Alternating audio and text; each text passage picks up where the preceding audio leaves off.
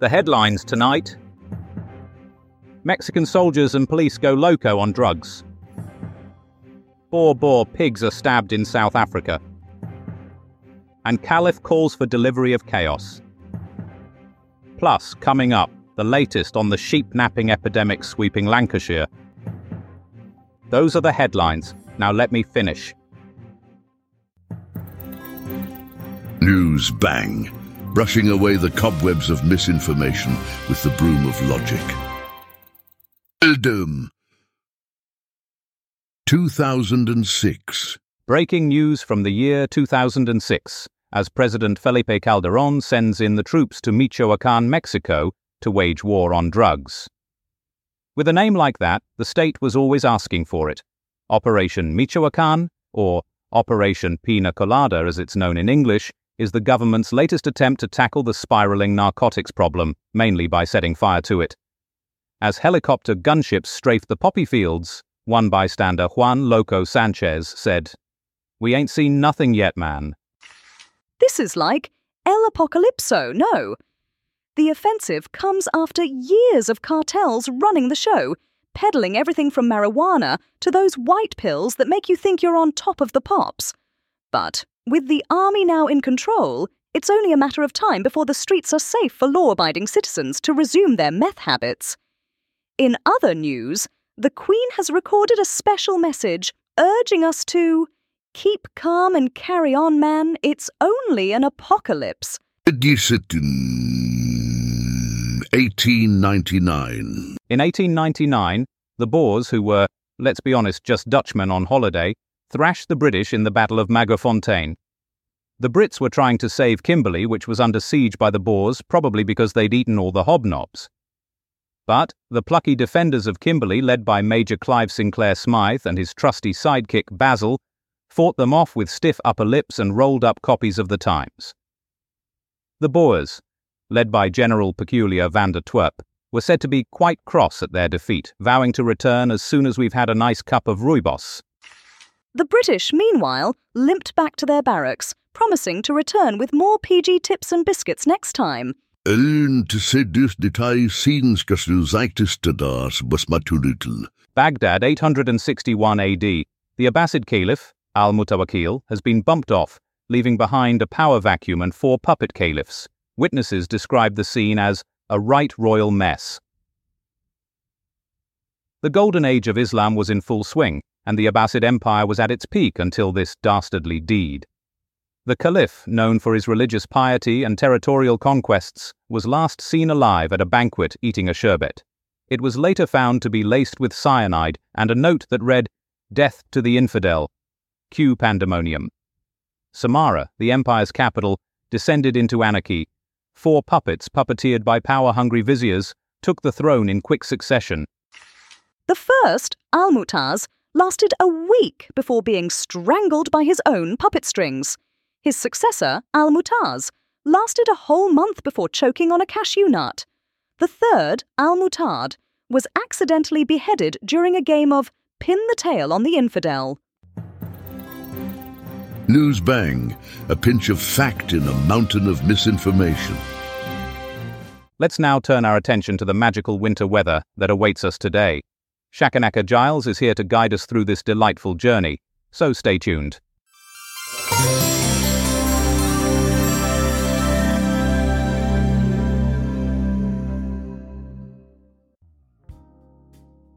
The weather today is akin to the first sip of a warm Christmas pudding, rich, hearty and rather delightful. In Christmastown, the frosty flurries of snow are falling lightly, as if the heavens are decorating the world with glittering crystals. This snowfall is expected to be as light and fluffy as the marshmallow in hot chocolate. Over in New Year's Eve City, the night sky is filled with twinkling stars and the promise of a brilliant fireworks display. The temperature will be as warm as mulled wine, perfect for bundling up in cozy sweaters and enjoying the night's festivities. As for Candy Cane Forest, the day is forecasted to be as sweet as a candy cane itself, with temperatures remaining just cool enough to keep the candy from melting. Be sure to carry your favourite candy cane as you stroll through the forest. In conclusion, snowflakes as delicate as marshmallows, a night sky full of stars, and a candy cane sweet day, and that's all the weather.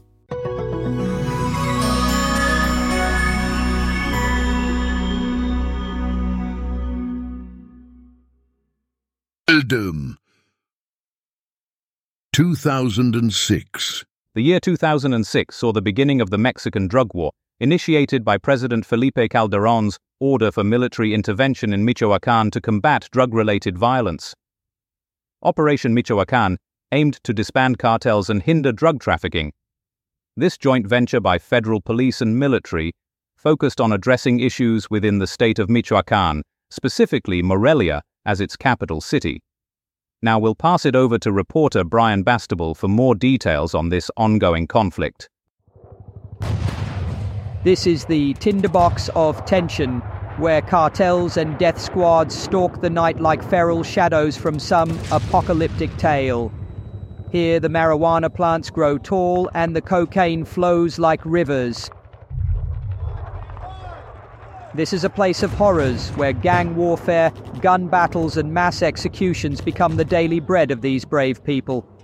Tonight, there are rumors that the tipping point has been reached and that the army is poised to move in. All around, the people of Michoacán tell tales of lives stolen, of bodies left to rot, of dreams bludgeoned into submission. But here in the heart of darkness, hope still burns like a flickering flame, the embodiment of their unbreakable spirit. In this desolate land, the tide of battle ebbs and flows like a shapeless storm, and yet these people refuse to let their lives be washed away. This is our world, our reality. This is the heart of the Mexican drug war. This is the land where the war is waged on many fronts, from the streets to the skies, in a bloody dance of death that no one can escape. Here there is no law but the gun, no justice but the bullet. This is the story of an entire country gripped by fear as cartels, corrupt cops and politicians make a killing at any cost. Tonight we stand with the brave men and women of Michoacán as they stare into the face of darkness and vow to never surrender. Brian Bastable, Newsbang. 2005. In 2005, a year marked by outrage and turmoil, the world witnessed a series of events that would forever change the landscape of international relations. One striking instance occurred in Cronulla, when demonstrations against violence engulfed the town and eventually transformed into race riots. Amidst this chaos, horrifying acts were committed, leaving an indelible scar on the global consciousness. Now joining us to provide more insight on this pivotal moment in history is our trusted correspondent Ken Schitt. Good evening, degenerates. As we rewind the clock to the tumultuous year of 2005, let's not forget the chaos that unfolded in the streets of Cronulla, Australia. It was a time when violence and hatred reached fever pitch, as white supremacists clashed with Lebanese Australians in a frenzy of mindless rage. The demonstrations against violence were supposed to bring people together, but instead they turned into a bloody free-for-all that left dozens injured and several arrests made. The atmosphere was thick with tension, as both sides hurled insults and hurled objects at each other like monkeys, flinging feces. It was a sickening display of human nature at its worst, as these so-called patriots reveled in their own ignorance and bigotry. They attacked innocent people just because of their skin color, proving once again that some humans are incapable of seeing beyond their own narrow-minded beliefs. This is Ken Schitt reminding you that no matter how much progress we think we've made as a society, there will always be those who seek to divide us and spread hate. Let's never forget the lessons learned from Cronulla in 2005, and let's strive to create a world where everyone is treated with respect and dignity, regardless of their race or background. 1789. In the year 1789, the University of North Carolina at Chapel Hill was chartered, making it one of the oldest public universities in the U.S., alongside others like the University of Georgia and College of William and Mary. The flagship institution of their respective university systems commenced enrolling students in 1795. Meanwhile, on their campus stands the iconic Old Well, a symbol of its history. However, debates on which institution is considered as the oldest public university in the nation continue to this day, and we bring you more news updates as they develop. But now, back to our special coverage with CBN's Melody Wintergreen.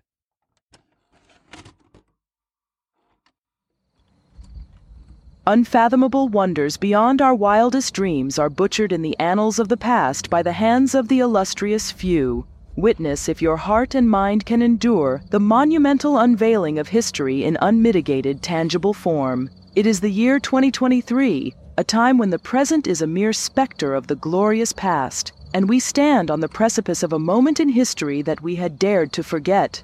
As if a phoenix of academia, the specter of our bygone scholarly forebears rises from the ashes of antiquity, reborn, reinvigorated. It is the University of North Carolina at Chapel Hill, the first white-clad giant amongst the ivory towers of higher learning.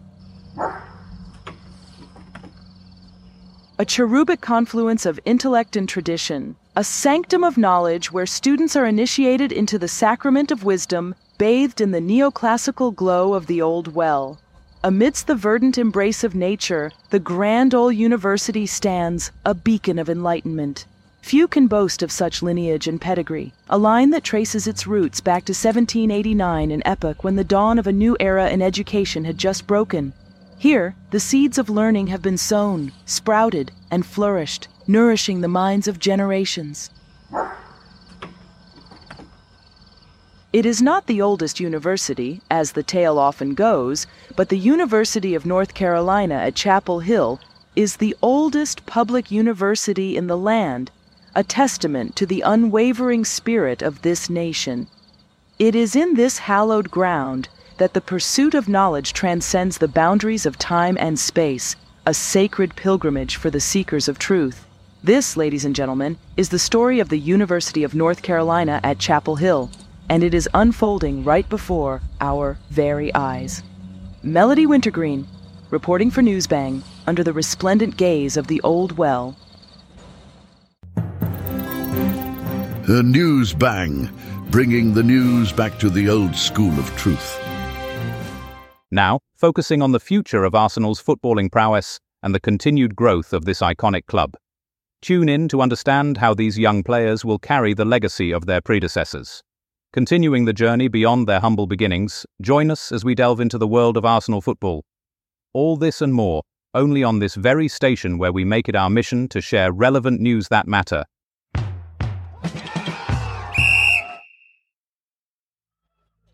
It's December 11th, 1886, the year that proved to be a true turning point for the world of football. From humble beginnings on the Isle of Dogs, a team by the name of Arsenal, known as Dial Square at the time, played their first match. Now fast forward to the present day, and this fine football club has come a long, long way. With their impressive trophy collection that would make most other clubs green with envy, Arsenal has firmly cemented themselves as one of the most successful in all of England. But let's take a step back in time to that fateful day in 1886 where the Arsenal lads took to the field with all the enthusiasm of a dog chasing a bone. Now I wouldn't call their match play perfect by any means. Sure, they had their fair share of hiccups and bumpy bits, but that's all part of the charm, isn't it? The beauty of football lies in the imperfections, the scrappy bits, and the unpredictable nature of the game.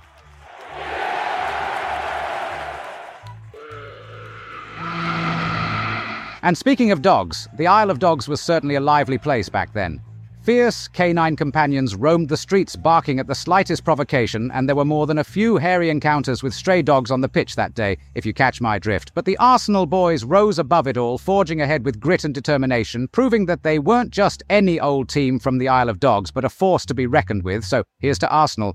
May their football legacy never be forgotten, and their love of dogs never wane. And don't forget to keep yourselves well informed with the latest Gunners news by tuning into this very station, where we never shy away from the good stuff. Until next time, cheerio.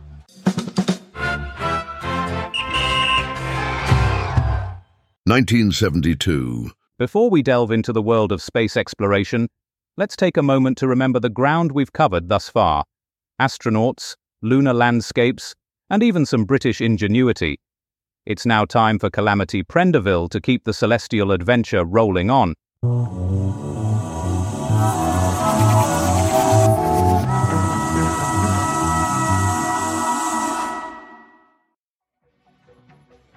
Well, strap in your seatbelts, space enthusiasts, because we're rewinding the clock back to 1972, a time when flares were wide and ambitions even wider. Today marks an extraordinary historical event. One small step for man, but a giant leap for televised entertainment. Apollo 17, the blockbuster finale of NASA's lunar reality show, saw its dramatic conclusion as humans frolicked on the moon for the very last time under the Apollo banner. Leading man Harrison Schmitt was not your average astronaut. Oh no, he was a geologist by trade. That's right, a rock star in the most literal sense. He sashayed across the lunar surface, picking up stones like they were going out of fashion. It was like an interstellar episode of Antiques Roadshow. And let me tell you, those moon rocks could fetch a pretty penny at auction. The moon itself, Earth's loyal sidekick and tide orchestrator supreme. Imagine if it demanded royalties every time it pulled on our oceans. The British seaside economy would be all at sea. But let's talk British innovation. Now, while our American cousins were busy with their Saturn V rockets, very impressive indeed, we here in Britain contributed significantly behind the scenes. Our top-secret lunar crumpet technology provided critical nutritional sustenance, yes, that's right, the crumpet as fuel for human endeavour. Who knew? This monumental mission marked the end of an era when humanity reached outwards to touch another world. And though the Brits may not have been at the wheel, or rather the joystick, we were certainly there in spirit and in crumpets. So, as we remember Apollo 17 today, let's dream of a future where we can all enjoy a cuppa on the moon's sea of tranquility. Just imagine it. One small sip for man, one giant slurp for mankind. And that's your cosmic slice of nostalgia for today.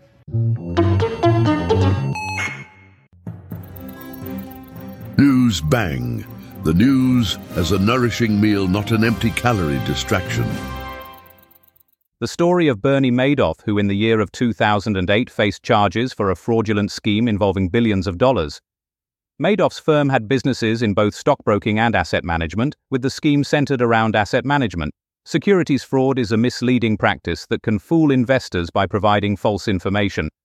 Ponzi schemes, named for their originator, rely on new funds to continue as long as people keep investing and don't seek full repayment or lose trust in non-existent assets. All this under the watchful eye of our reporter Perkin Stornoway. The stock market's mixed this morning. Dogger, slight or moderate. Today in 2008, Bernie Madoff, an American stockbroker, was arrested and charged with securities fraud in a €0, 64 billion Ponzi scheme, the largest in history. Madoff's firm had a stock brokerage and an asset management business, with the Ponzi scheme centered in the asset management business. Securities fraud is a deceptive practice that induces investors to make decisions based on false information. A Ponzi scheme misleads investors by using funds from new investors to pay profits to earlier investors. The scheme can continue as long as new funds are contributed and investors don't demand full repayment or lose faith in the non-existent assets. 40s, veering east 3 or 4. Shannon, south, veering southwest 5 or 6. Lundy, fair. Cromarty, east or northeast 3 or 4. This is a terrible report, Viking, slight or moderate, but let's just hope this ship isn't sailing into any rough weather. Thames, light icy patches. Hebrides, occasionally rough. Today's currency report. Rockall, west, backing southwest, 4 or 5. Fastnet, occasionally poor. So, on the currency markets, Hebrides, southwest, becoming cyclonic, 5 or 6. US dollar down 0.62. Shoreline, fair, occasionally moderate. The pound managed to escape the waters, north, veering northwest, force 3 or 4, but it should be noted that the exchange rate is much better if you stick with euros, sol becoming variable. 40s veering southeast, increasing 3 or 4. For an up-to-date summary, Rockall, occasionally rough, good evening, slightly bumpy in the south. Finally, the Hebrides, west, backing southwest, holding for the rest of the day. Remember, the pound's been quite robust in the markets these past few years. Business. 1907. The original Parliament House in Wellington, New Zealand, burnt to ashes in 1907. The current building finished construction between 1914 and 1922. It's now one of the city's top tourist destinations. Due to the earthquakes, it underwent refurbishment between 1991 and 1995. Wellington is also known for its gusty weather conditions. Reporting from Wellington, Smithsonia Moss has more on New Zealand's history and parliamentary affairs. Now, at this point of the evening, we welcome listeners on FM who've just joined us.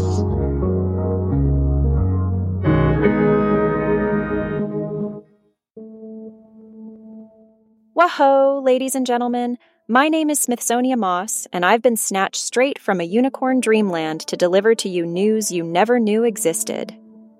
Tonight, we're taking our jazzy hot tub of culture back in time, all the way to 1907, the year the Parliament House in the land of Kiwis was hit by fire. You know, those friendly birds with adorbs orange beaks and legs that could give Usain Bolt a run for his buck. So here's a little-known, funky, fresh history. In 1914, the first hip-hoppy Parliament House in Wellington was built. It took 8 years for the architects to put the finishing touches on this badass structure, completing it by the 91-95 era. It's not just any old political headquarters. No, sir. This building, my friends, is the spot to hang in Wellington, the city that's as windy as a hippie's dreads. Our little jaunt to 1907, though, isn't all sunshine and roses. It's the place where our original Parliament House kicked the bucket and burst into flames. You know what they say, you ain't the architect if your buildings can't catch on fire. No worries, New Zealand. They built a new and even stronger one that could withstand the tremors from the big OE down under. Now, Wellington, the capital of New Zealand, ain't just famous for its wind that'll slice through your best trackies like a ninja. It's also famous for hosting the coolest Parliament House in town. This ain't no mere political center, but a tourist attraction, a place you'll find the finest Kiwi selfie opportunities. In other words, Wellington, the capital, is just like your favorite vintage shop, full of surprises. And here's a thought. Maybe our founding fathers can learn something from the Kiwis about building earthquake-proof structures and handling some serious wind. Oh, wind, ain't that something else?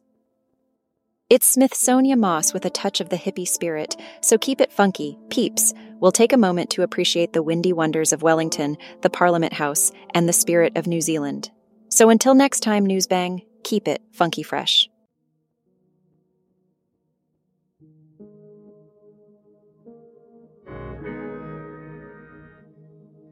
Newsbang. Finger on the pulse of truth, fork in the eye of fiction. 1925. In a significant move marking the shifting of Catholic doctrine, Pope Pius XV proclaimed the establishment of the Feast of Christ the King. This commemorative event underlines the principal leadership of Jesus Christ and has been observed every year since 1925. Celebrated on the last Sunday in the liturgical calendar, this festival serves as a testament to our faith and devotion. Now, reporting on this event is our very own Pastor Kevin Monstrance.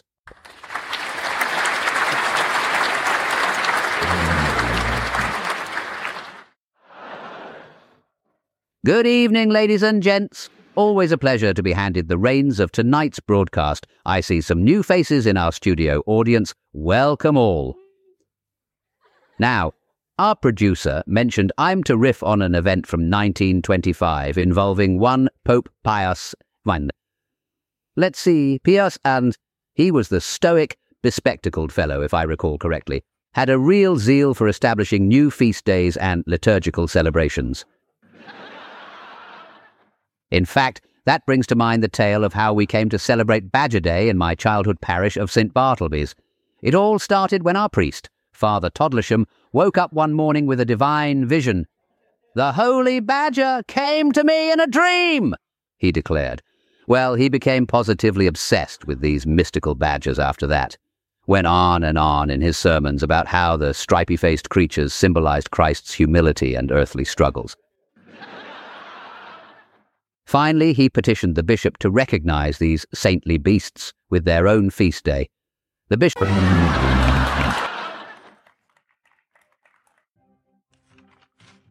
And we're back for one final roundup of tomorrow's headlines. The Times, Bush wins election thanks to Supreme Court's halt on recount. The Guardian, Byzantine Empire strikes back, Sasanian forces sod off. The Mail, Stalingrad relief attempt grounded by winter storm. The Onion, World War II, Axis powers defeated by Allied forces, vow to form new supergroup. The Beano, Major Tom to ground control, Snoopy 1 is go for launch. And finally, the Daily Prophet, Harry Potter elected as Minister of Magic in post-Voldemort Britain. That's all from Newsbang tonight. Remember, the past may be a foreign country, but at least they don't have Brexit. Good night and don't let the past dystopias bite. Tune in next time for more artificially intelligent hilarity. Newsbang is a comedy show written and recorded by AI. All voices impersonated. Nothing here is real. Good night.